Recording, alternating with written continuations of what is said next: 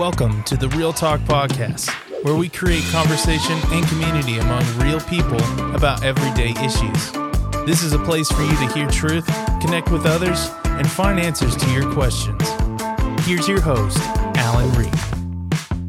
Welcome to the Real Talk Podcast. I'm Alan Reed, host of the show, and here with me today is Allie Woolard and David Bullard. Did you guys notice that your last names rhyme? All the time. Yeah. The Woolard and Bullard show. Wooly bully. Yes.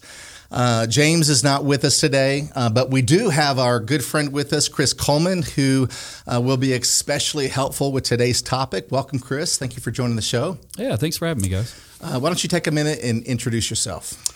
As we deal with this topic today with doubt, it really hits home for me. I actually grew up in a very non-Christian family, and we would have fell into the not just not a believer, but really the anti-Christian agnostic at best, all the way until I was a college student. And it was during my college career that I came to know Christ, and almost immediately went into ministry. And so now I've been doing ministry with college students for the last 20 years. Yeah. And through that time, it wasn't that I just came to Christ and never struggled or had issues of doubt. I knew all the anti-Christian arguments that were out there. Yeah. And so I just had this encounter with Jesus that I couldn't deny. Mm-hmm. And so I had to reconcile that given what I knew about these anti-Christian arguments. And then now working with college students for 20 years, I continually encounter these same conversations as deconstruction becomes a thing that is more talked about in our culture, but really that's not a new thing. We talk about it like it's this new trend in Christianity, but that's not a new trend. That's been around for a long time. We shouldn't label it that. Right. The enemy has been using the same strategy all the way since the Garden of Eden to get people to doubt God's word and deny God's word, and deify man and put man in God's place, defining what is right and wrong. But I am now on staff with the Arkansas Baptist State Convention. We have what's called Baptist Collegiate Ministries on 35 campuses in the state of Arkansas, and I help to oversee those and provide support for those campus ministers as they reach students on campus, and then work with a conference that just happened this past week, the Lead Defend Conference, which is on leadership and apologetics, giving reasons for the faith that's within us. Well, thank you for what you do. I was telling you before the podcast, my son loves the Lead Defend Conference. This year, I guess this last weekend was his favorite out of the last three that he's gone to. And and then God called me into ministry out of collegiate ministry. And so out of what you do. So thank you for doing that. As Chris has alluded to, our series is on doubts and deconstruction. And I think most of us are aware and have experienced doubts on some level or another. We'll talk about that a little bit as well. But sometimes doubts, that word can be a dirty word in the Christian culture and everything, and it can be overwhelming. I remember in college, by the time that you were coming to Christ, I was kind of questioning what I was being brought up in, and so that can be an overwhelming thing. So we're going to talk about that today, but then also in this series, we're going to talk about a movement, even though it has been around for a long time. It's been labeled something within the last 10 or 15 years or so called deconstruction. It's been more familiarized lately with a lot of high-profile Christians that have fallen away from the faith and that have talked about deconstructing. And so some of you may not be aware of that unless you have kids that are about that age in college or a little bit older. But I think we can all identify with struggles and doubts, or we know someone that has. And so we're going to be talking about that today. But before we get started with that, I thought it would be fun to play a little game that I call I Doubt It. I doubt it. And it goes like this. You need to tell us 2 truths about yourself and 1 untruth. So this is very similar to 2 truths and a lie.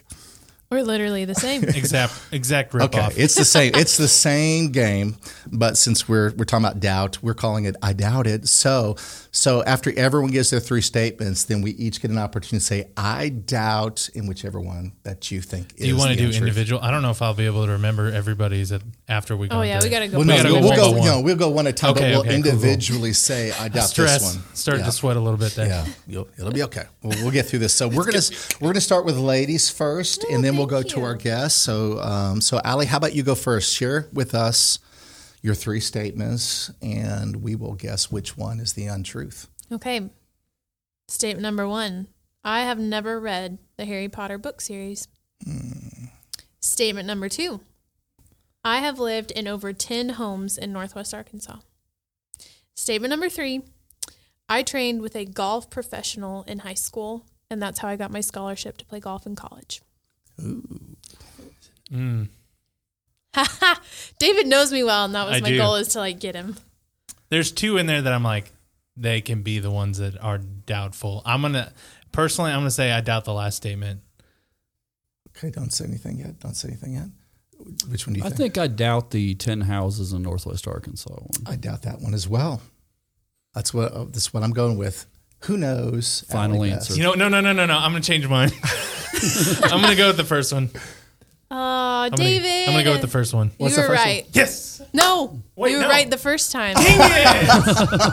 I did not Awesome. train with a golf professional. I trained with a golf amateur. Oh, my gosh. Semantics. Got him. Got him. Oh, wow. Yes, I have That lived was in over good. 10 homes in Northwest You got Arkansas. it. No, Because I know your mom and dad are realtors. Yeah, so- but this was long before. We just rented a lot of houses when I was well, there you young. go. forgot that you're a golfer. That's cool. Yeah. We need to get a group going. Yeah, well, I need to practice a little bit more. Yeah, go back out to the. Golf, never heard of her. All right, Chris, it's your turn. All right, so I made mine a little difficult. I tied them together somewhat. I spent my childhood in other countries. Okay. I'm multilingual. I've been detained by more than one foreign government.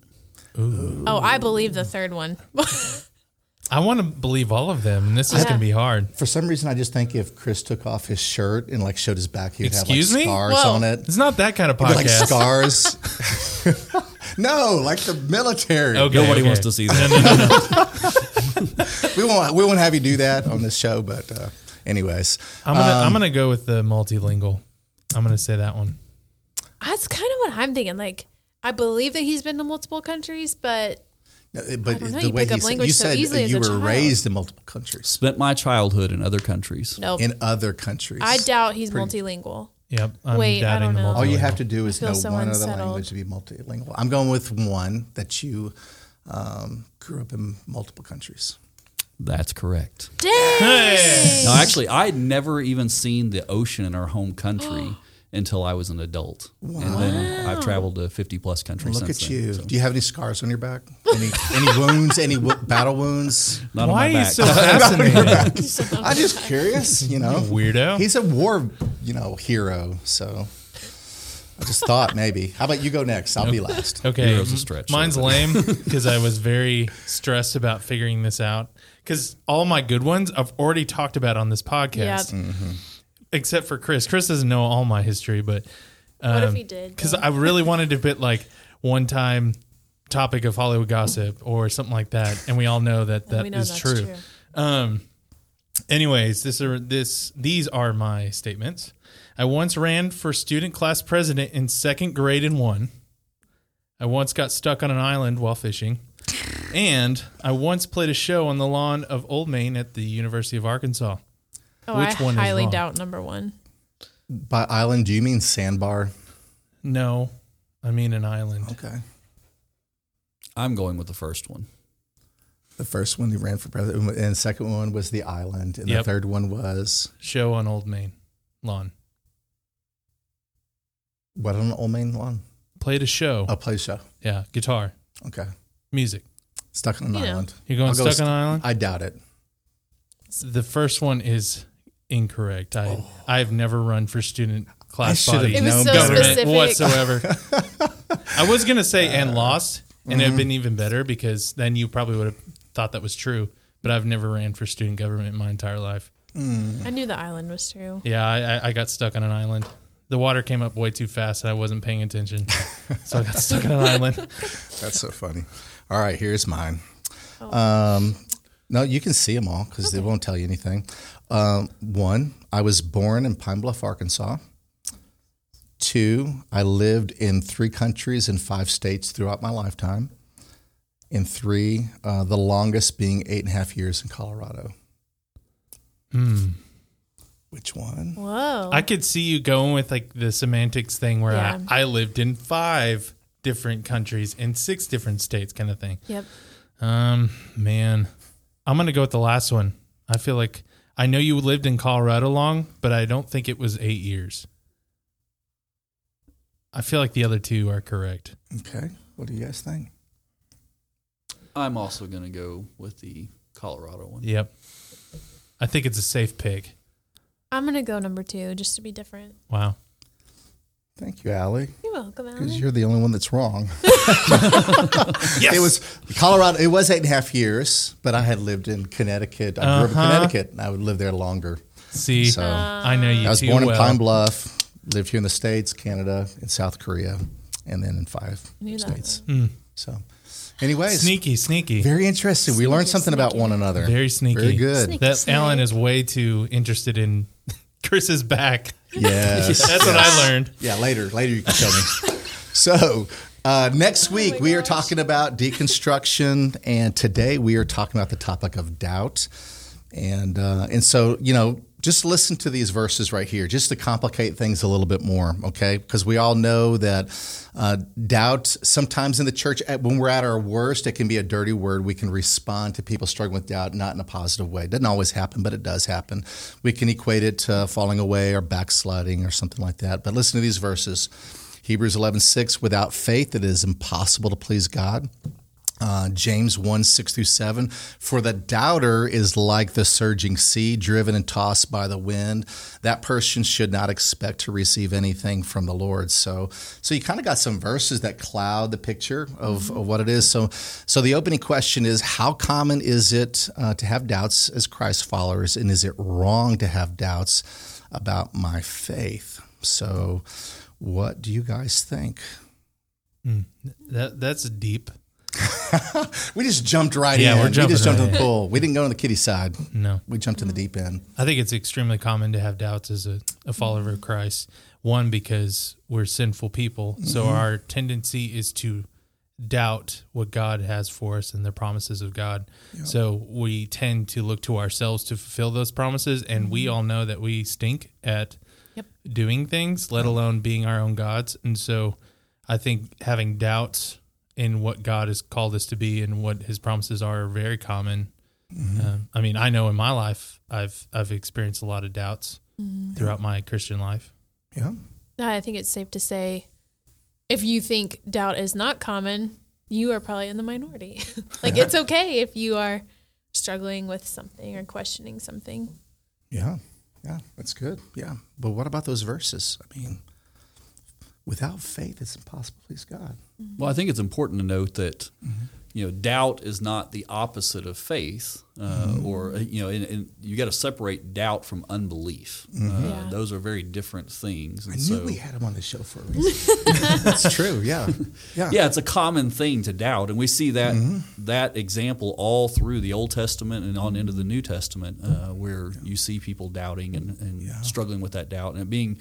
And I heard it worded by somebody this way, that doubt is not the opposite of faith, but is a component of how a faith has grown. Yeah. Amen. And I think I've seen that play out in my own life as I've dealt with. I was doubts thinking over the same years. thing. I think my college years is probably like the first time that I really had a growth spurt. It wasn't that I wasn't growing from when I committed my life to Christ when I was 9, but man, when I hit those college years, I ran into some doubt because I was hearing things that either I didn't hear when I was in high school and when I was younger, or I just wasn't listening. And it was probably I wasn't listening, to be honest. I'm sure my youth pastor was teaching us a lot of good stuff, and I probably heard half of it or not even. But it really threw me back. And I can remember a couple of times hearing things like the Bible contradicts itself or something like that, and just this overwhelming kind of sinking feeling like, oh my goodness, I found something that is just going to shatter my faith. But every time, it kind of drove me to the scripture. And so after about the 4th or 5th time that happened, I wasn't so worried. I was like, there's probably a good answer to this. And it would just drive me to God's word. So that's good. Yeah. So it's common, right? It's not wrong to doubt our faith. So that's good. Can you guys think of any examples? You were alluding to some examples in scripture. What are some examples we have in scripture, people that struggled with their faith? I mean, you look in Psalms, David doubted God, and a lot of times, he's like, where are you? I'm at my lowest, and you're just letting this happen. Where are you? Yeah. And he's doubting the fact that God is there and protecting him. But then in a chapter later, he's like, I praise you so, and like all through the dark times and stuff. So, I mean, he's very angsty. He's like an angsty teen for sure. But that's like such a natural reaction too. Oh, yeah. I feel like it's like going through this phase of doubt, really struggling with it. And then like immediately we're reminded like, yes, God is good. He's got this under control. And then we come back to our senses in a biblical perspective and we're like, oh yes, thank you, Lord.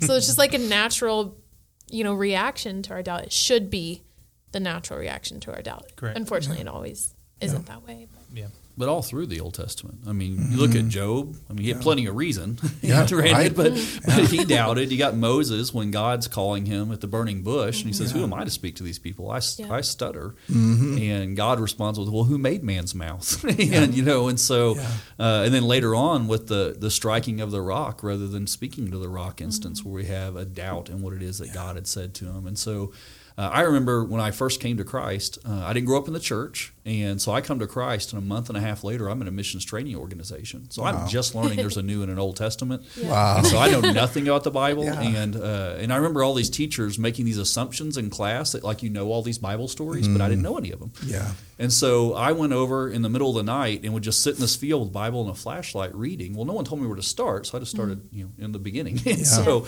I remember getting to Exodus and reading, and I'm like, I knew enough about world history to know God has just toppled the largest empire on earth in front of these people. And it seems like 5 minutes later, it's like, oh, we're going to die in the desert. And Right. I remember thinking, like, this is the dumbest people in the history of the universe right here. And only for later on God to say, well, yeah, you keep saying that, but you do the same thing. I just rescued you from a multi-generational family of addicts, and now here you are a few months later, trying to go overseas for the first time, and you're doubting I'm going to provide for you. You're doubting I'm going to keep you safe. You're doubting these things. And so we see this all through the Old Testament where it plays out. And that's what's beautiful about the Bible. I mean, it's just story after story of humanity, one being loved and pursued by God, pursued into a relationship with the nation with Abraham, and even before that with Adam, and then with an early nation. And it was just a very imperfect relationship on our end.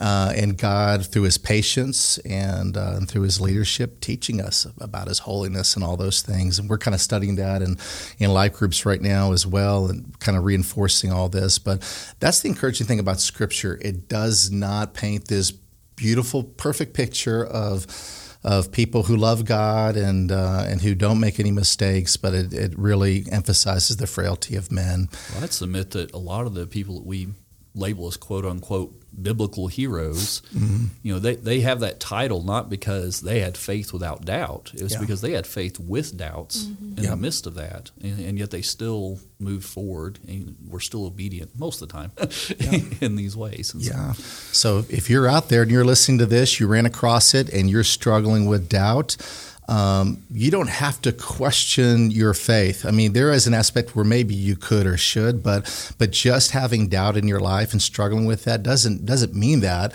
It just means that there are some areas that you have unanswered. And for most of us, especially as we're growing up and maturing in our faith, there's lots of things that we don't have answered. And I know in my own life, I've been in ministry for almost 30 years. I'm almost 50 years old. And there are still times where something comes up and I don't have the answer. And sometimes God's word doesn't have the answer for everything. There's a mystery that can be there as well. And we want answers to something, but we don't always get it, or not in the way that we want it to. And so that's more reassuring. in particular the timing that we want it to. Or the timing. So these are similar questions with a little bit different nuances. So faith and doubt, they can coexist. And they can coexist in the same person. So we can have faith and doubt at the same time, right? Mm-hmm. You were alluding to one example of that, Chris. Before we got started, we were talking about the guy who was bringing his son for healing. Yeah, in Mark chapter 9. Yeah, and what did he say? He said to Jesus, I believe, help me with my unbelief, which seemed like two contradictory statements, one after another. But it's like, hey, I believe, but help me in the areas where I struggle with doubt and have unbelief in this circumstance. I believed enough to bring my son here before you, and I'm asking with boldness, but yet I'm still struggling, but hopeful. Pretty powerful image right there in that. And so faith, you said this, Chris, faith is not the absence of doubt. They're not necessarily polar opposites at all. So good job. That's good. So here's another thing I'd say with that is the opposite of faith is unfaithfulness or faithlessness. Mm-hmm. And I can be engaged to somebody and have doubts about my decision I'm making, and yet still remain faithful to that person. I'm not being unfaithful to my future spouse just because I have a doubt going into it or get cold feet for a moment. Yeah. And that's just an example of where really these two things can coexist, where you have doubt, yet you are moving forward with a commitment and in a covenant relationship. Yeah. Can you guys think of a time in your own life, a season where you had doubts? And if so, what type of doubts were they? Were they bigger picture of does God really exist, or were they kind of microcosm doubts of is what I'm believing, in this aspect, am I interpreting this correctly? What have you guys struggled with in the past as Christ followers? I think for me, I've lost several family members at this point in my life, and my family unit is probably the strongest group of believers within our larger picture of family. And so not often knowing where someone stands in their relationship with Christ, and then losing them, having those doubts that come in, and will I see them again? Yeah. I never got to meet I take it back. I got to meet my grandma. I don't remember much of her. She was from Ireland, and she died when I was 2. So Ireland, a very different culture, and just the way that they believe. And so my mom has the assurance that she will see her mom again. And I have to trust that my mom is right in that, but I didn't get to know my grandma. So I think some of those things just coming in, and I know that once you're saved, you're there, but just some of those doubts come in of, will I actually see this person again? Is what I'm reading in the Bible legitimate in the way that I'm understanding it? Yeah. And that's been a hard one for me, because that is a very close and personal thing, and it's selfish in the same way. So I recommend a resource along those lines. Yep. Randy Alcorn's book, Heaven. If you haven't read that, fantastic resource to look at if you're dealing with doubts, or what does heaven look like? What's the biblical grounds for the existence of heaven, and then quite frankly also the counter of that hell. Yeah. But Randy Alcorn's book really covers that pretty well. It's called Heaven. Just called Heaven. Okay, awesome. I wrote that one down. That's good. Yeah, I think for me, I alluded to it in my college years. It was more of those things that I would run into that I was fearful that my faith was going to be found weak, or that it was just going to crumble. So a lot of it had to do with that. And so there was just an uneasiness, because I knew that my faith was probably shallow. I didn't have a lot of answers to some of those questions that were beginning to percolate up in my mind a little bit. And so I was afraid I was going to run into something that was going to shatter my worldview. And literally I would feel overwhelmed at times with that. I think in my older years, it's not necessarily doubt, like when it comes to doubt about God, but I think as I've gotten older, I've been more purposeful to take a step back and assess my faith holistically, and not necessarily about God, but more or less, I've grown up believing this, but have I really unpacked it? And is my interpretation a correct interpretation? And that's always driven me back to God's word. And I've always found it really reassuring. And sometimes it reaffirmed what I was brought up to believe, and sometimes it caused me to make an adjustment within my own belief on something within that. So any other examples you guys want to share? Well, I'll tell you one that I would deal with, and this may take us where we may be headed in this conversation anyway, but so I speak multiple times a week sometimes, and in front of varying audiences, and here I am 22 years into that, and I still have major issues with public speaking. Like I don't eat before I speak, because I might throw up on the first row of folks there. And so every time I'm about to go in front of splash zone. Yes, you're well within the splash zone. But every time that I go up in front of people, there's this, if you saw me or heard the dialogue that goes on in my head beforehand, I sound like David going like, Lord, I don't feel emotionally in this moment your presence evident here, but I've got to trust that you're going to show up, you're going to speak through me, you're going to do this thing. And yet, and this is where I think we have to really evaluate at what point does doubt move into a realm where it becomes something that is sin. And for me, it's I'm constantly weighing on that particular question every week when I'm going in front of people and I'm nervous and I'm doubting, is God going to show up? Is God going to work through me? Is God, what's God want to do in and through this? And how am I going to get myself out of the way enough for Him to do something in this? Right.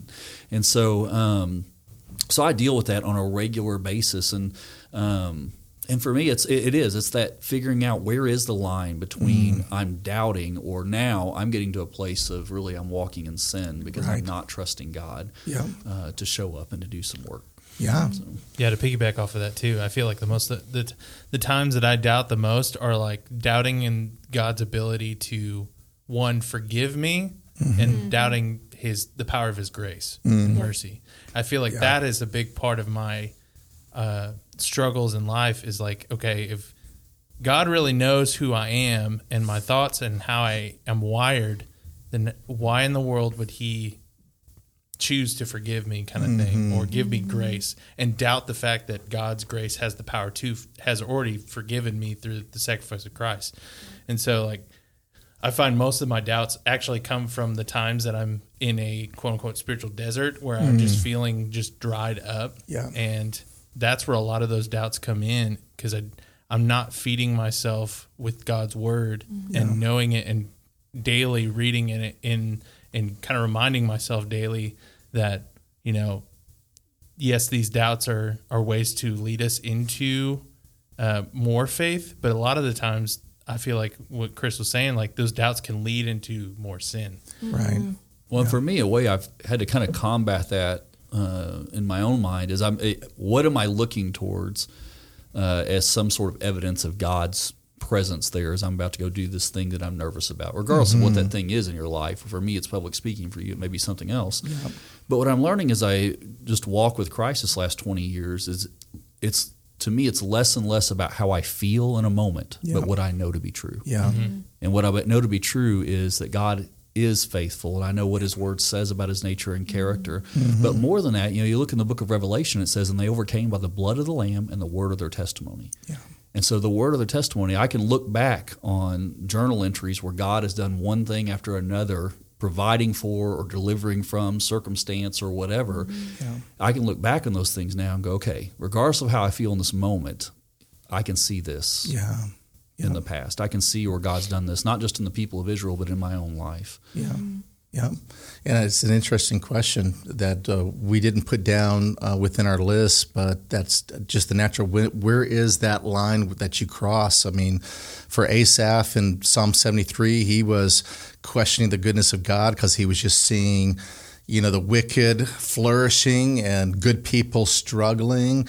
But yet somewhere along the way, his complaining and him vocalizing his doubts, it led him back to God, But, you have all kinds of examples in Scripture. But if you just think about Judas questioning God's leadership, questioning why in the world are we spending money on this, this oil, for Jesus and His feet when it could have been used for the poor, and who knows what else was in his mind and everything else. But there is a doubt that could lead us away, and it could be obviously revealing our heart and where it already is, the condition. We can grow up in church and have never truly made a faith decision, and those doubts creep in that lead us away. But I think for everybody that's listening today, our encouragement to you is if you're struggling and doubting, well, good, you're thinking, you're not just assuming. Let that drive you to God's word and to Him, and if you're struggling in sin, and maybe that's some of the beginning, because many times, not every time, but sometimes it's because of a sin area in our life. And it begins to put separation between us and God, and those doubts creep in. And so if we're not doing business with God, that can be a danger zone as well. Anything else in that area that you guys want to share or add on to that? Doubt has kind of become one of those terms within Christendom that we look at as a character flaw or as something to be swept under the rug. All that, especially if you're in Christian leadership of some sort, you don't want to exhibit that, So, but the thing is, the more we suppress doubt, within the body, Yeah. the more it festers. Yeah. And if we don't address it, and we don't do the phrase I use often when dealing with college students is focus on the root, not the fruit. Mm-hmm. And so I'll see these fruit behaviors begin to come out in a student's life, and I can address those behaviors and say, hey, stop doing that. Or I can ask, why is that behavior coming out? What's the root of that? And often when we drill down to it, it's a doubt in who God is. It's a doubt in what their identity is in Christ. Mm-hmm. And as a result of that, these behaviors are coming forth. Mm-hmm. And I would rather address it at that level rather than just addressing the behavior. Does that make sense, the difference between those two? Yeah.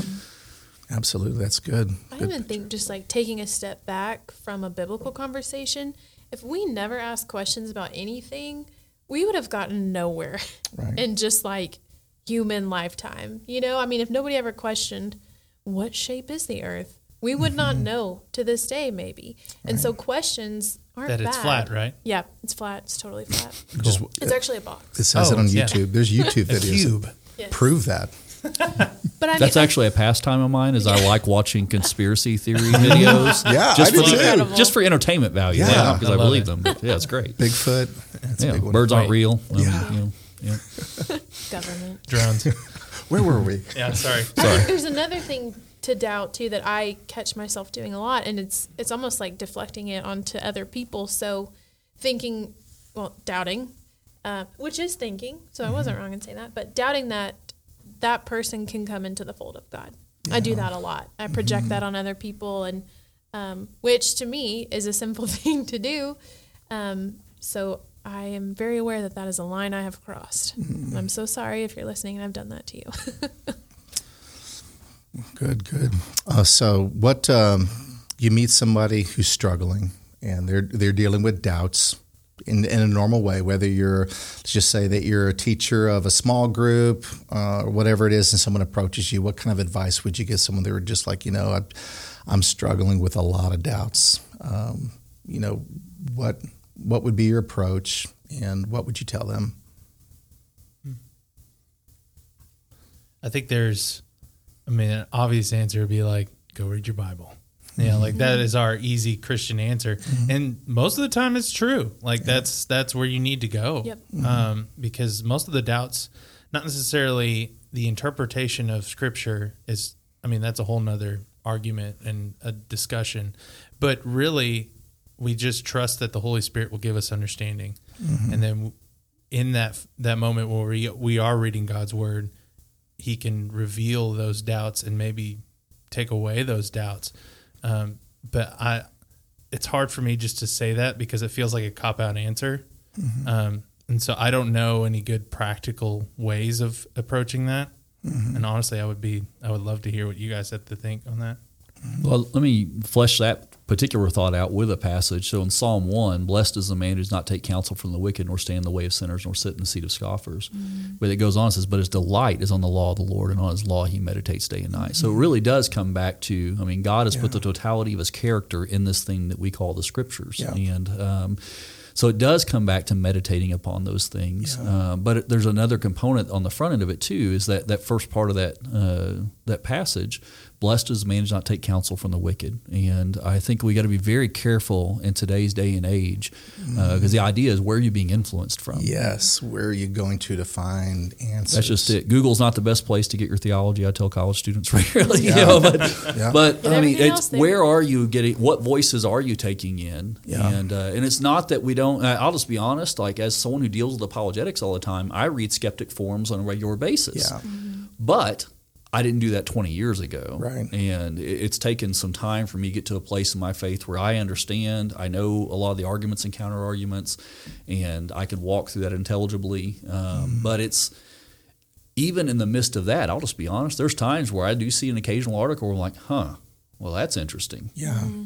Yeah. And then I study it out. But the thing is, there's a long enough track record for me now where I am rooted in the Scripture enough, because the last part or the next part of that passage in Psalm 1 says, "For he is like a tree planted by streams of water that yields its fruit in season, and its leaf doesn't wither." And so as storms come, my leaf's not going to wither, because I'm rooted enough in the Scriptures. I'm rooted enough in my identity in Christ that I can spend some time reading those things and doing that. But again, just being careful, where are you getting counsel from? Yeah, knowing your maturity level. I was having this conversation with their young adults. We were talking about sharing our faith and the importance of doing it.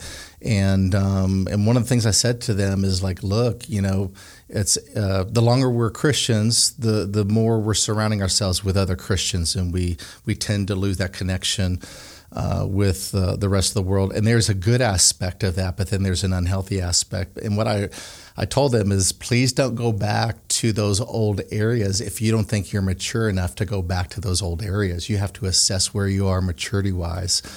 And the example I gave was a young lady that came to Christ in Colorado, that she grew up and practiced Wicca for 16 years before she became a Christian. And then lo and behold, 2 years after her conversion, she's getting a call from some leadership within that, I don't know what you call it, but that branch, that faith movement. Branch Davidian. There you go. And they were having a big festival. And they were inviting her to come back and sing during it. Yeah, so she had this opportunity to go as a Christian into this Wicca festival and sing. And she goes, Alan, I could sing Christian songs. I could share whatever I want. It's a very open society, so I could even share about Jesus if I wanted to. She goes, what should I do? And I was like, I just said to her, Marcy, I cannot answer that for you.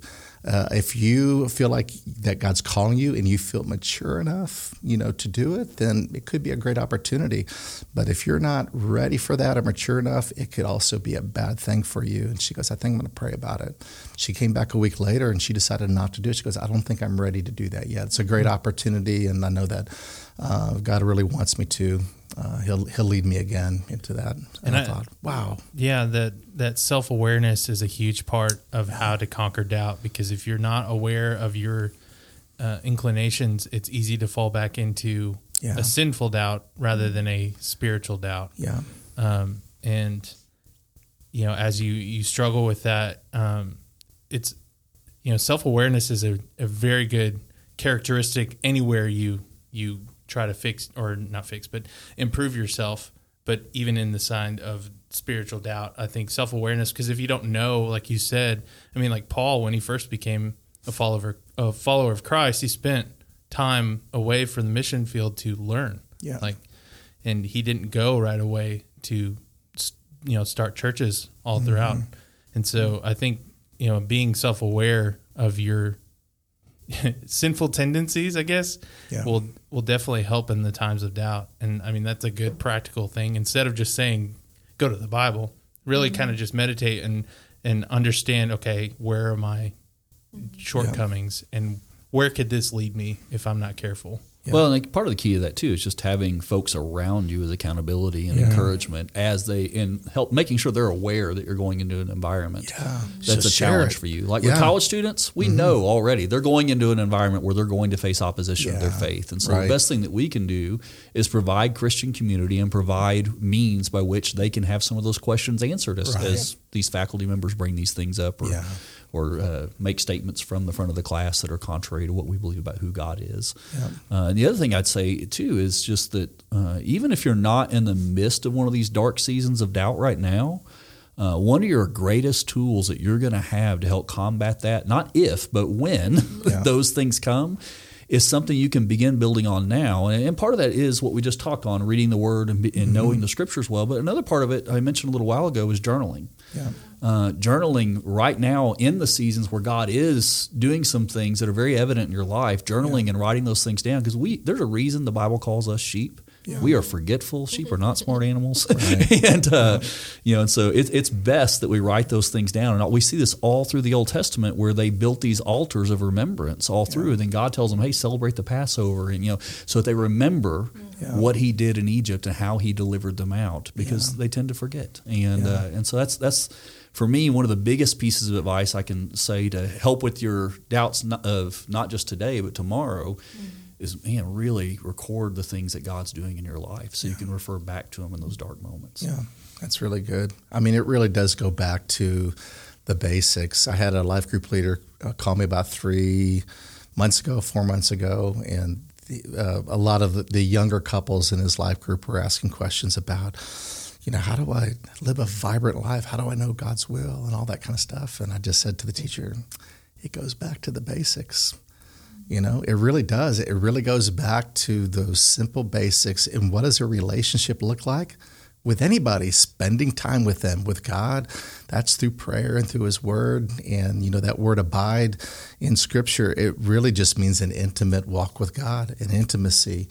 And there's an aspect of that I think we've lost that within our culture of just abiding in Christ, walking closely with Christ. And that's where we're sensitive to the Spirit's walking in that. And so as Christ followers, it's something for us to understand and to embrace and to desire in our life that we need it.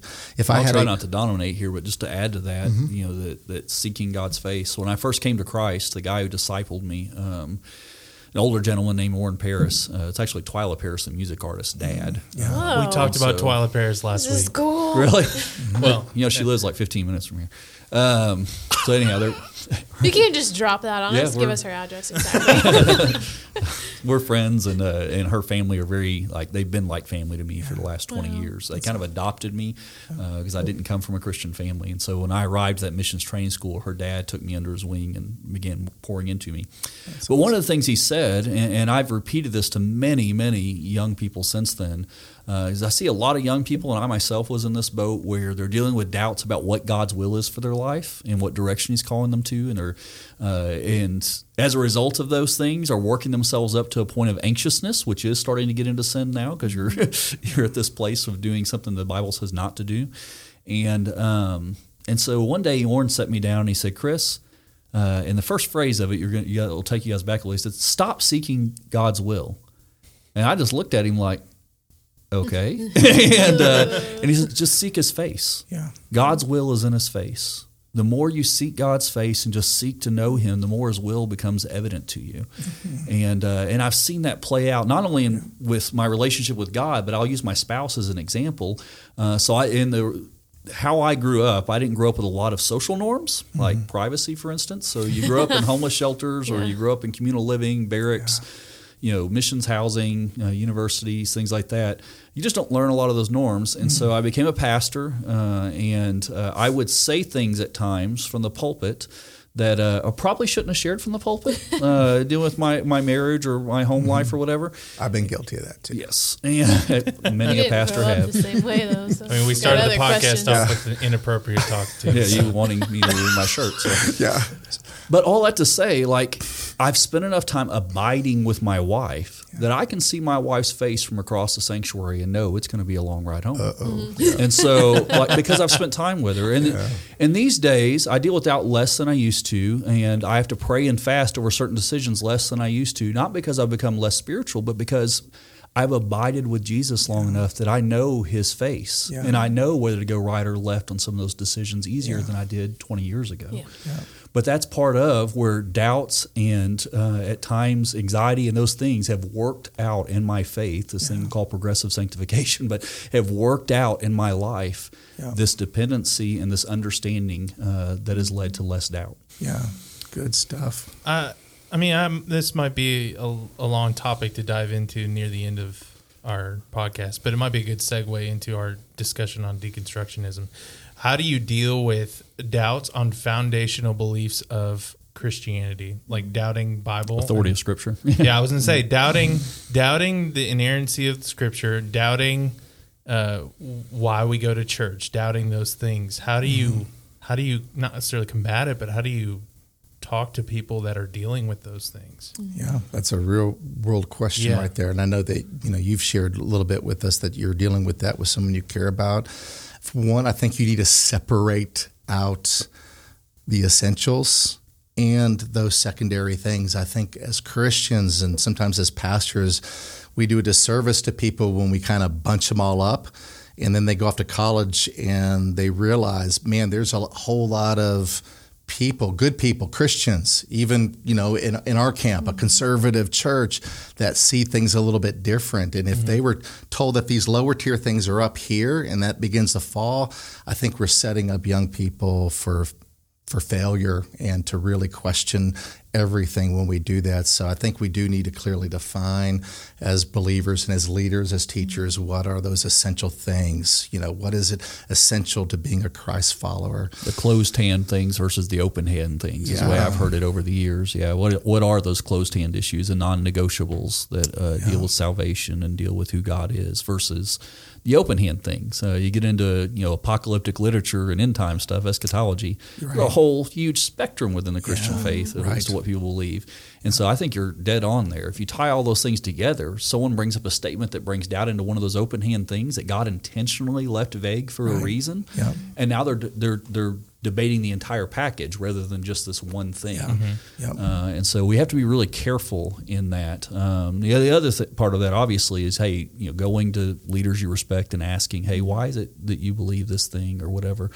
And guys, there's a ton of resources out there now. I mean, you got guys that have written so much on authority of Scripture, and that we've got more than any point in human history. We have more information in front of us now and more evidence for reliability of Scripture than we've ever had. And yet, in our common culture, we see, like you started out saying, this deconstructionism thing that is really coming up in our culture. David, I would also say to anybody that has, whether it's a child, a friend, a sibling, a coworker that's truly dealing and doubting with some of those upper tier things. They're questioning aspects of what it means to be a Christ follower. The deity of Christ, would be a big one. The Trinity would be one of them. And Scripture, is one of those as well. I would say be patient with them first. Don't hear them out, let them share those things. Sometimes just being able to unpack that and feeling like it's a safe place to do it is important. I know, I think about this as a parent for a child. Sean McDowell gives a great example of that with his dad, where he went to his dad really nervous because he had read some blogs that were totally picking apart his dad's book. And at that time, he couldn't decipher who was right and who was wrong, but it really kind of shook his faith. And he went to his dad and just said, Dad, I don't necessarily know if I believe in any of it. And I don't think I'm a Christian. And his dad, the response was almost shocking to him. It's like, that's good, okay. And he's like, well, what are you talking about? He goes, you can't just take on my faith forever. You've got to make it your own. And if you're wrestling with it, there's nothing I could ask more than you doing that. So that person, if they're wrestling with it, that celebrate that with them. Like, man, I'm glad you care enough to wrestle with that. And try to find a way to affirm that person instead of either demonizing them or putting separation between you, and then see how willing they are to talk about it. Sometimes I'll talk with someone and they'll just try to shut me down. I'm like, well, it looks like you've already made up your mind on that. I think that there are some great reasons why not to go down that road. And if you ever want to hear them, I can share those with you, but sometimes they just want to. So you really it's not an art. I mean, it is an art. It's not a science, but you do have to point them back to Scripture, which means you really need to kind of know that topic well enough to point to them and say, this is why for generations, for centuries, the church has believed this. And it's going to have to be a whole lot for me to be able to back away from those things, because, man, people have been trying to pick apart the Bible since its existence, right? And it's been weathered by, some very smart people, And I think that's a good point. Like, our goal is to be there for people and to help them where they need, but our job isn't to save them. Or because we can't. Like, we can't. We don't have the power to do that. Only the Holy Spirit can come, and God allows that to happen. And we can't make someone else's faith for them. And I mean, that's reassuring, but also it for those that are dealing with it, it's hard because, like, for people that are just lost, that don't want to talk about it, especially in our culture today, if someone has an opposing opinion or belief, it's easily write you off. Like, we're not going to have an honest conversation about things. So it makes it really hard just to say that, and maybe having that radical stance of like, that's good that you're struggling with it, not necessarily like, okay, well, I'm not going to talk to you then. Yeah. I'll tell you, as a collegiate minister over the years, a student asking the right questions of doubt was a good sign to me. Yeah. I would see that and go, all right, that one's sharp. He's thinking through things. Yeah. He's asking the right questions. He doesn't know how to get to the answers on those yet, but at least he's asking the question. And so for me, that was a good thing. Now, I would say this too, whether it's dealing with unbelievers, ironically, when you deal with apologetics, part of your role is sowing seeds of doubt in other worldviews. Right. You want them to doubt their worldview to a point where they'll begin to question, well, maybe what I believe isn't wrong, and I should look at this Christianity thing. But whether you're doing it with non-believers in that respect, or you're with a Christian who is dealing with doubt, or even disagrees with you on one of these what you perceive as core biblical issues, we really have to make sure that our motivation is that of love to begin with. The Scripture says, and this is how you'll be known as my disciples, not by you all agreeing on these same theological statements of fact, but by your love for one another. Now, that's a word that in our culture gets thrown around a lot. The definition that I was taught early on in my faith for love, you take the totality of everything the Scripture has to say about love and try to squeeze it into a man-made definition. Love is choosing the highest good or best for God and others. And so it's a choice. And it's not about you, and it's not emotional. It's a choice.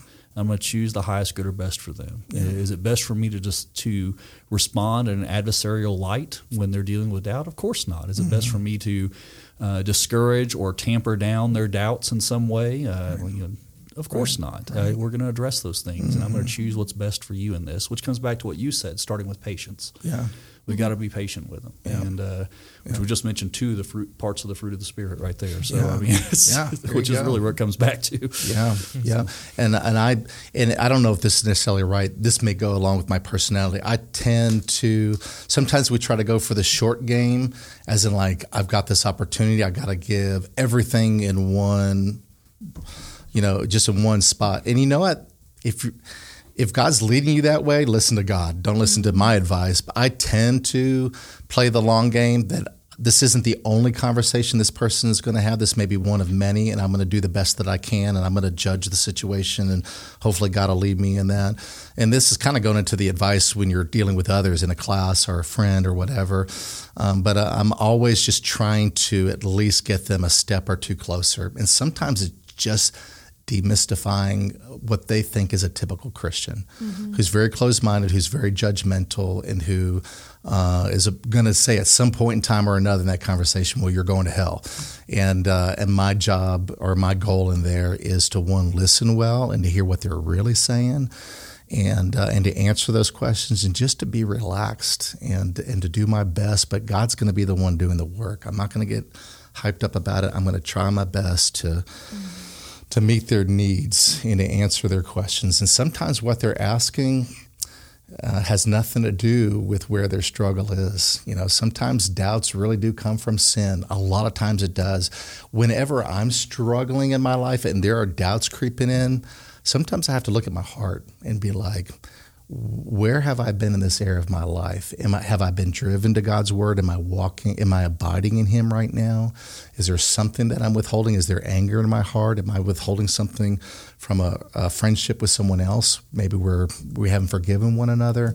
There's lots of different things. And so I began to analyze my own heart, and more than likely, and a lot of times people are trying to protect a hurt, a pain, something else going on. And sometimes unbelief is just an excuse.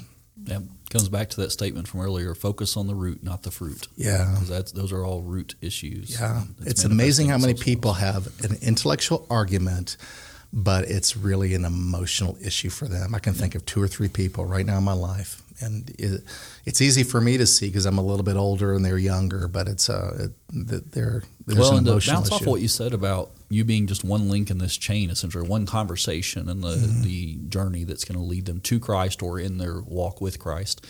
We live in a microwave society. Yeah. You know, we want quick results. We want to dump on them quick and have them make a decision right then. Or in our own faith, as we're struggling with doubt and things, we want God just to put this silver bullet thing in there that just solves it all. Yeah. Well, let me tell you, I have a lot of intellectual silver bullet type things in my mind. It still doesn't change the emotional issues and the doubts that creep in at times. Yeah. But God, we're this microwave society that wants quick results. God, if you look through the scriptures, is a marinator, not a microwaver. Yeah. You put steak in a microwave and see how that sucker turns out. It's gross. Got that gray stuff on it, that bubbles up. It's disgusting in a microwave. Wait, you've tried this? Is that from experience? I tried to reheat one once that didn't go so well. Yeah, but you take that same steak and you marinate it, and over time you cook it slow, and the results are much better. And that's more how God works in our lives. He's more of a marinator than a microwaver. And this doubt that you're dealing with in this moment, it may be Him trying to marinate something new into your life that you're just not perceiving as of yet. It all comes back to, and this is where I think that line between doubt and going to sin comes in, is how do we respond when we doubt? Do we turn towards Christ? Do we turn towards God and begin to meditate on His law day and night, or do we turn away? Yeah, that's good. It's kind of like that passage that, worldly sorrow that leads to repentance.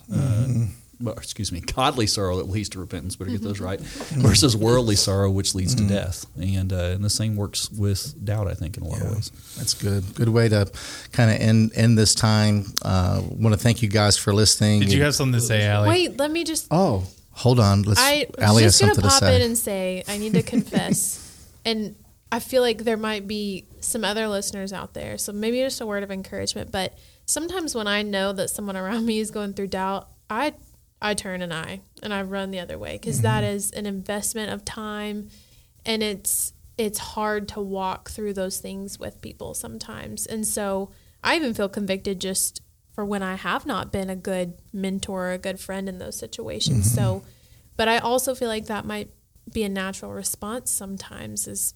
It is hard to walk through someone going through something like that, and especially if it's these big, deep conversations. Because then almost in the same sense, we question ourselves and say, well, why do I believe this so that I can walk through this with them? And then you're scared maybe of what the outcome is. Maybe like what you were saying, Alan, you uncover something and now you've shot a tiny little hole through what you thought you believed. But in the end, what comes out, hopefully, is that you've both grown in your relationship with Christ and in your understanding just of all that He does for us and all of who He is. And so just encouragement and conviction at the same time, but the investment is worth it in the end. And to think back on those people who have invested in me when, even just in a normal perspective, when I raised my hand in math class, my teacher took her time to answer my question, and now I know on the other side of it, I've forgotten it at this point, but I know the answer now. So when somebody does ask the question, it's worth the investment, whatever time it takes. Yeah, that's good. And that's good. Doubt is such a deep conversation, and something that is we could talk for hours on, because it leads down all these other things that we want to talk about later on in this series about deconstructing of just things that we do as a religion. And I mean, we probably didn't get to all the topics that we probably want to talk about, but hopefully we can talk about them in following weeks. So if we're listening or watching this and you're like, you didn't talk about this, you're like, okay, well, you're right. Tell us and we will try to best to talk about it. I'm sure we won't cover everything, but if you're listening today and you're struggling, the biggest thing I'm hearing is don't run from it.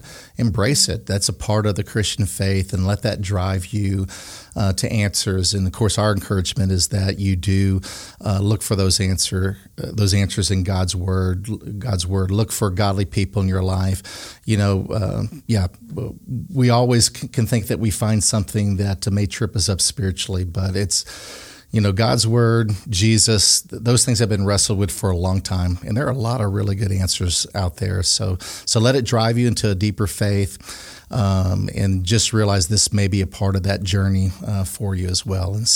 And then if you're doubting, doubt your doubts. You know what I mean? It's like we always assume that we got to doubt what we've brought up, but don't just assume that the doubts that are creeping in your mind are always right either. Matter of fact, they probably aren't. But we hope you enjoy today.